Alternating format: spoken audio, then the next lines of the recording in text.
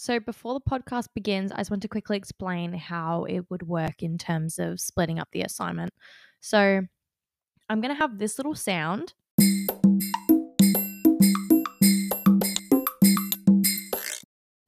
between the sections of the assignment. So, we'll have section one, the introduction, the description, and then the sound again. And then you'll have part two, and then the sound again, and then part three, so that you'll really easily be able to just hear exactly when those parts are being split up. So you're welcome. Enjoy.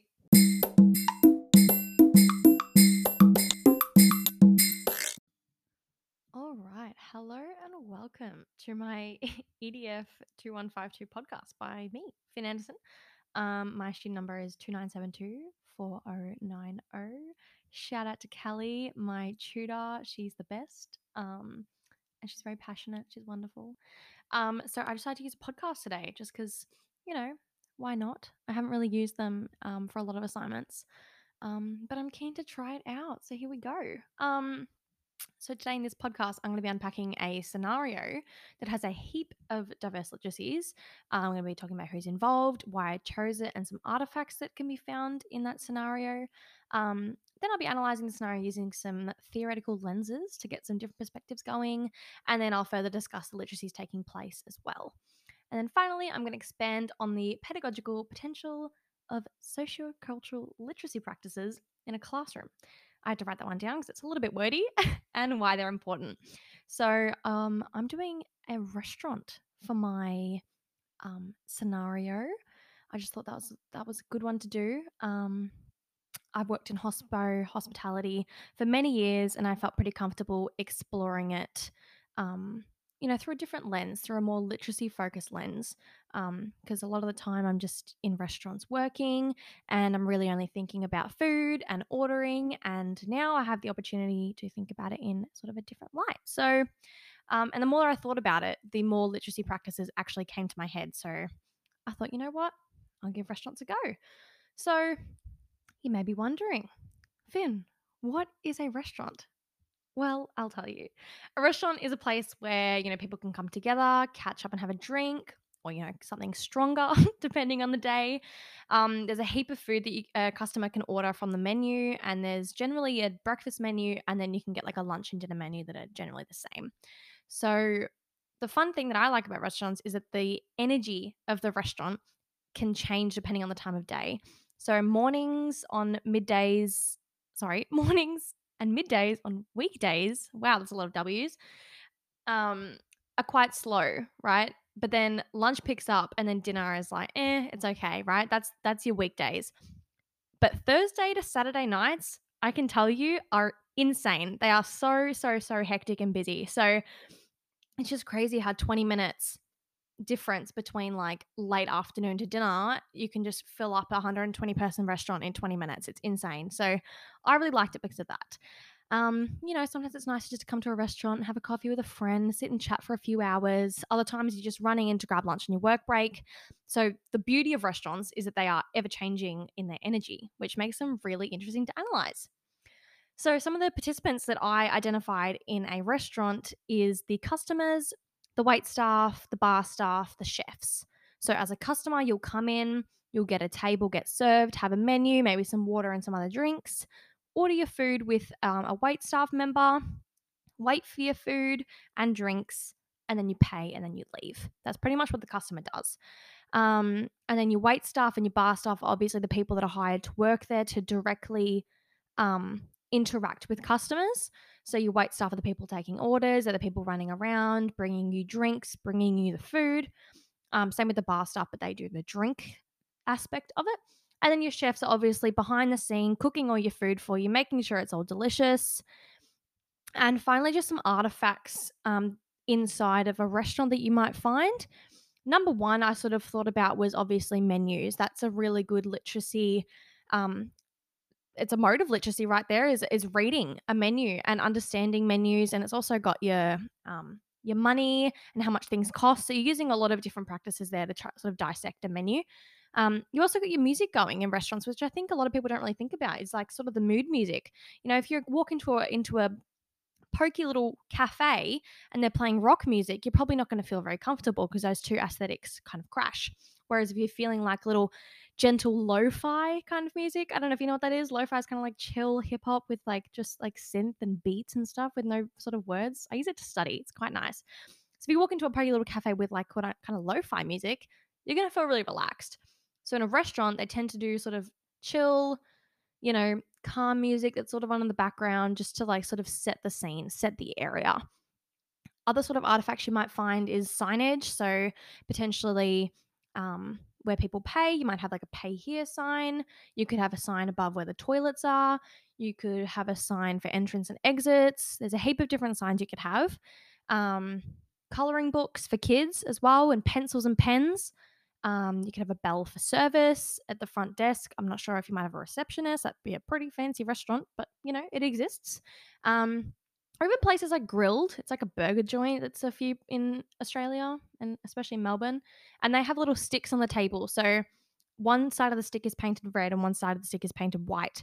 And if you have the white side facing up, it means you're all good.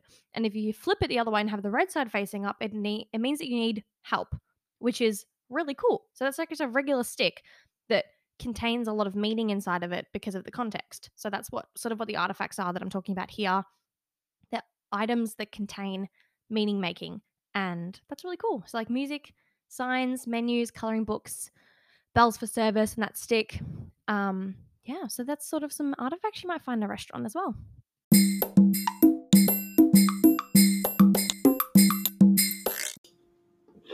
All right, I'm going to move into a bit of a more analysis perspective sort of part. And my first lens that I'm going to be looking through to analyze restaurants is multimodality. So, what is multimodality? Well, multimodality and multiliteracies are discussed by a lot of researchers, but I specifically like Maureen O'Rourke's, I'm not really sure how to say her name, O'Rourke's work in 2005, and she explores this topic. She writes about how multiliteracies apply in 21st century schools, which is obviously very relevant because we're moving towards the 21st century, prioritizing 21st century skills in a classroom. She writes about how we communicate linguistically, orally, spatially, visually, and through gesture in multiple modes. And these make up the modes of communication and meaning making. So there's the idea of more traditional literacies, which place an emphasis and priority on like written, read, and spoken modes of communication. And that's now shifted through time to more diverse literacies. I suppose when the internet and digital media morphed into what it is today. Sort of an ever-growing, changing, shifting, and adapting digital space with unlimited access to the world's information with just a few key clicks. It's pretty insane. Students are now focusing more on online safety and how to navigate online spaces, how to Google things. Gone are the days of scouring books and encyclopedias for information, and now we can just, Google it. So you're in a restaurant. Where can we see multimodality? Well, to begin with, the most obvious one, I think, is probably the linguistic mode. It's incredibly important in a restaurant to know how to communicate appropriately, either between a customer and a worker, or even between workers, the worker and the chef. This can appear when reading a menu, reading signage, communicating an order. Any of those things, the linguistic mode is really important in restaurants. Also, oral mode of communication, listening, maybe like when repeating an order back to a customer, the customer listening to make sure it's correct. You can have a co-worker like a worker working there, working on the pass, so with the food and the chefs, and they're listening for the order call out so they can take the food to the right tables, listening to when the chef tells you the right table. So orally is also really important. I think it's that more of that emphasis on active listening. So having that the active role in terms of listening and then responding. You've also got gestural mode, which is perhaps the most unseen, maybe, but highly used mode of communication in a restaurant setting. It might not be as obvious as the oral and linguistic sort of modes, but I think it's also really important. So you might see wait staff using nonverbal cues with customers in a noisy restaurant to indicate maybe a drink, having like an imaginary cup in their hand and drinking, or a thumbs up with sort of an inquisitive look to do a meal check. Um, so that's what you might see between with like wait staff and customer, or you might even see a customer, indicate writing on their hand for the bill, with their left hand out and their right hand sort of writing, as in like bill from across the restaurant. You might even see quote unquote the look between two coworkers. The wait staff know means, oh my God, this customer is a nightmare to deal with. It happens. Some people can be very picky, very rude, or just straight up difficult. So yeah, multimodality happens heaps in restaurants as well. Okay, so the next lens I'm going to be using to dissect restaurants is the diverse learners, diverse people, diverse culture lens. So obviously for a classroom, excuse me, we're looking at diverse learners, but maybe in a restaurant environment, we're looking at diverse groups of people. Now, diverse groups of people, diverse students can include people from different racial, ethnic, culture, or linguistic groups or communities, and generally they are in lower socioeconomic areas, just through research. So this might look like um, in terms of restaurants, restaurants being owned by different cultural groups. For example, like an Indian restaurant being owned by an Indian family and the restaurant's been passed down through generation to generation. Same could go for an Italian restaurant or anything like that. Um, you could have menus in different languages, or you could see menus in different languages. So you could have a Japanese restaurant and they have a Japanese menu and they have an English menu, and menus in other languages to make it a bit more inclusive. Or you could also be looking at the language spoken between the workers, especially there's my favorite Vietnamese shop. It's amazing. It's in Doveton. They're all Vietnamese, all the workers, and they are so lovely and beautiful. And their menu is in Vietnamese and English. So there's a real life example for you.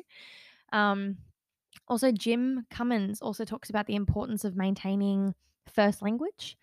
So I think that having a restaurant where you're going there and you're hearing your first language, if you're coming over here as a migrant or an immigrant, and visiting a restaurant and hearing them speak your language, you're going to feel a lot more connected to that place and you're probably more likely to come back. An interesting thing I was thinking is why Auslan, so Australian Sign Language, isn't essential for all restaurant workers, because that's a mode of communication, a form of communication that comes under diverse learners and diverse groups of people, but it's sort of overlooked a little bit more. So I know from experience, even swim teaching personally and having deaf students, even learning how to say hello and sign your name can make the world of a difference. So I think that should probably be something that's a bit more prioritized in, hospitality and things like that, where you're constantly interacting with people. So diversity in restaurants could also, like I said, looking at menus in different languages, um, doing this online and on paper in store would be really helpful. Also hiring multilingual people or multicultural people, people that aren't just, white Australian who came over from Europe, actually hiring a wide range of people to work at your restaurant, so that people coming in may see like their culture represented and therefore can better connect with the place. Also celebrating the culture of the workers there. If you are a worker there and you are Sri Lankan and you bring in a meal, maybe that Sri Lankan meal that you made at home might end up as a chef special because the chefs really enjoyed it and you're a Sri Lankan person working there. So that's pretty cool. And then that also goes on to, having a wide range of food items on the menu from different cultures, branching out from, just standardized American kind of food or classic Aussie palmy or some burgers or pizza, actually branching out. And a lot of restaurants do that as chef specials, just temporary things on the menu of things they want to get rid of. And they just introduce a new meal for a week or two until that product is out. Whereas that should be something more permanent on the menu so that when people are coming in, those diverse people are feeling more connected to the place. So, yeah.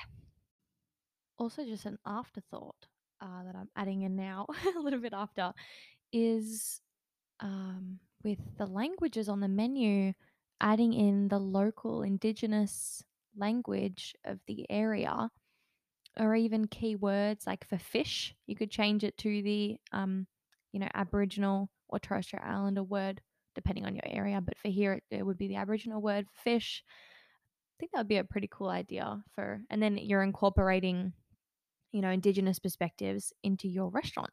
And it really wouldn't be that hard to do. Or even signage for bathrooms, you could do, the English and then the indigenous one as well. Because I think it's all about desensitizing people to the shock of you having indigenous language. It's part of our Australian culture, is our rich, incredible indigenous history. And incorporating that in a more seamless and just casual way might open up people's perspectives on, what we're sort of including in our society to, you know, honor our history as white Australians.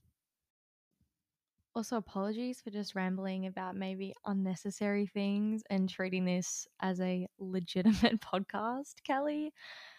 I could talk about restaurants all day and I really enjoy working at restaurants. So if I get a bit off tap or if things just don't seem relevant, I'm just passionate.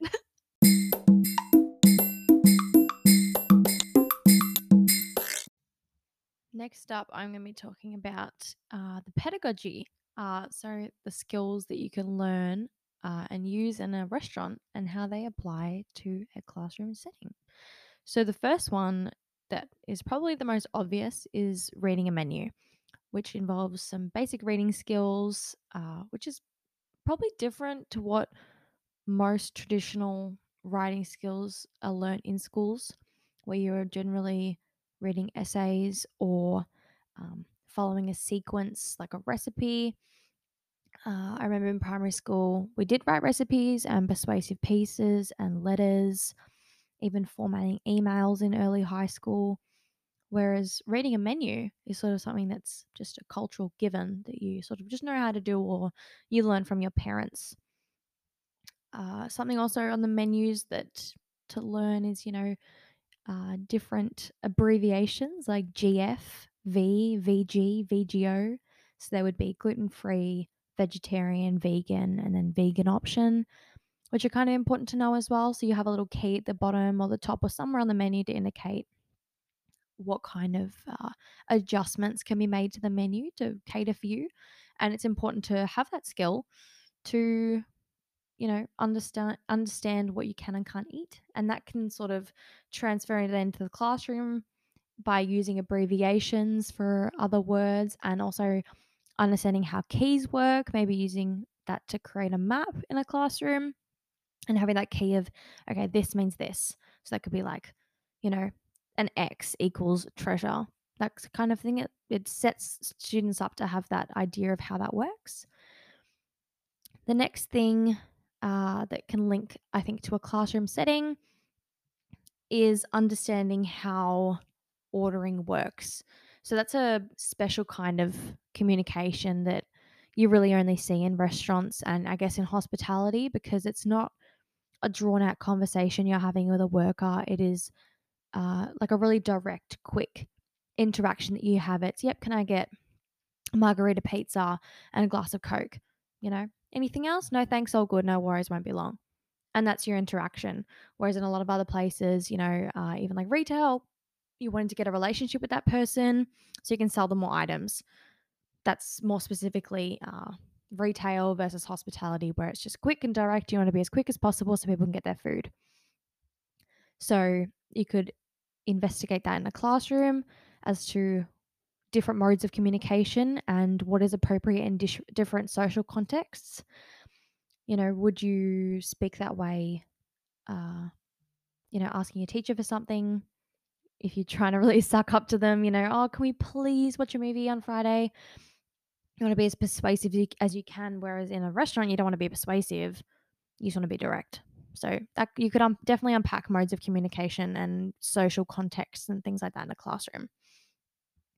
The next one is looking sort of at patterns through table numbers. So in a lot of restaurants, you'll have table numbers in a specific order. So I worked in a restaurant in Berwick for a year and a half, and our table numbers were all set up quite strangely, I think, to customers, but for us to make complete sense.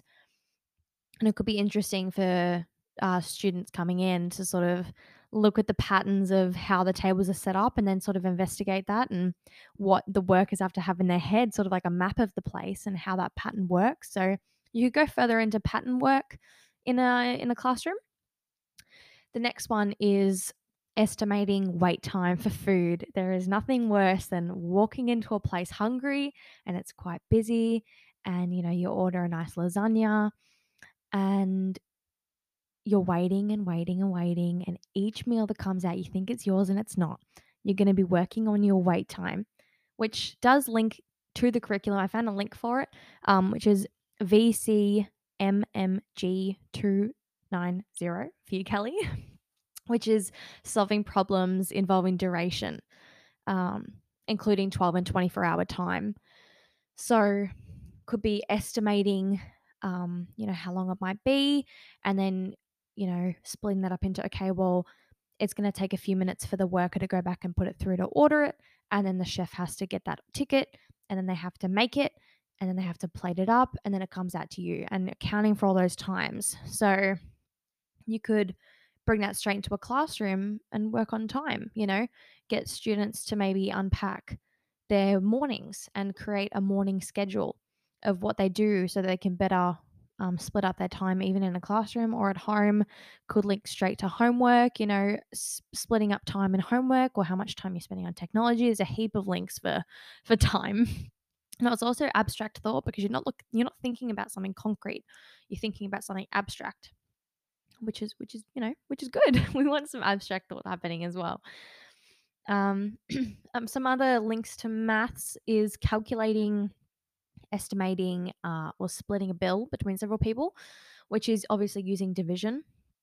And that also links to the curriculum, which is VCMNA 209, which is selecting and applying efficient mental and written strategies and appropriate digital technologies to solve problems, including all four operations with whole numbers and also making estimates.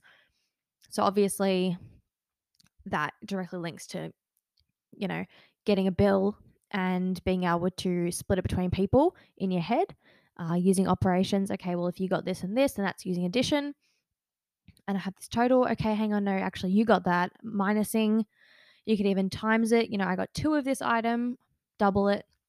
So it really does link to a lot of the operations, and then that link to pedagogy is so so obvious. Maths in classrooms, uh, especially in like grade 5, 6, where you're doing a lot more mixed, like BODMAS. You're doing it like, what are they called? Using mixed operations. There you go. That's the one. You're using, a lot of mixed operations. So, calculating bills and splitting bills is definitely a really good way to do that. Not so much in Australia, but in America, calculating tips is a massive thing. So you're tipping every bill because, the workers are paid nothing. That's why I'm happy to live in Australia and work in hospitality for that reason. But if we were living in America and had the Victorian curriculum, then that would link to VCMNA 218, which is investigating and calculating percentage discounts with and without digital technologies. So students are then able to look at a bill and then calculate, okay, well, I'm gonna tip 5%, and then finding out 5% of that total bill and then adding that on. So again, you're looking at other operations there as well. And then we can also, something that maybe doesn't directly link to the curriculum, but definitely links to psychology, which I think would help students become better learners in general, is, and I'm looking at both of these next two examples as a worker. I'm working in a restaurant. You want to be able to quickly dissect information and remember it. So if someone comes up to you and goes, "Hey, can I just get a large extra hot skinny cap, extra foam, no choc on top?" In my head, a hospitality head, I know exactly what she said, and that's totally fine. But a new worker might be super confused and be like, "Whoa, whoa, whoa, what?" She'll have to repeat large, extra hot, skinny cappuccino, extra foam, and extra chocolate on top. That's a pretty big order. That's a pretty complex coffee order. So you want to sort of learn that skill of quickly dissecting that information, keeping it in your short-term memory, and then being able to type that in on your system. Again, with the memory, pushing your short-term memory and its capabilities, because really once you get something in your head, it's only going to stay in your short-term memory for 18 to 30 seconds, especially like oral information. Sorry, auditory information, apologies. Auditory information about 18 to 30 seconds. So, especially like myself who's worked in hospitality, when you're, taking out a drink, three different people call you from three different tables and you're running a section of 80 people and you've already got a million things going in your head and you have to remember that you have to go and get sauce for this table. This person wants another fork and this kid wants a marshmallow, as well as remembering to bring out the drinks and check on the food. It's a million things, and you're also really pushing your short-term memory on what you're actually capable of remembering, which is really hard, especially like I understand as a hospitality worker, I'll go home and just dream about all the things that I forgot or just dream that I'm at work. And it's probably more like a nightmare because I feel like I get up and work and then I go to sleep and I'm working in my sleep and then I wake up and I have to do it again. By the end of the day, I'm just knackered. So anyway, that's again, apologies for rambling, but that's the links to pedagogy.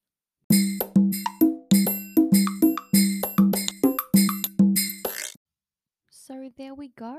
That's that's everything. we've we've hit all of the things on the criteria. We've talked about the what it is. It's a restaurant. We've talked about the purpose, the participants, and the artifacts. And then we looked at it through two different theoretical lenses. We looked at it through multimodality and also diverse learners and diverse people in general.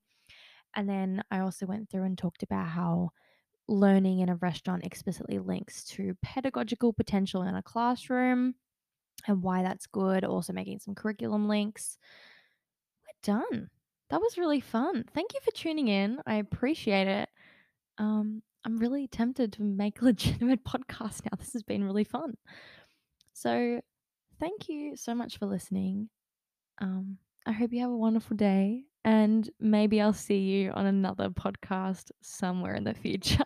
Bye.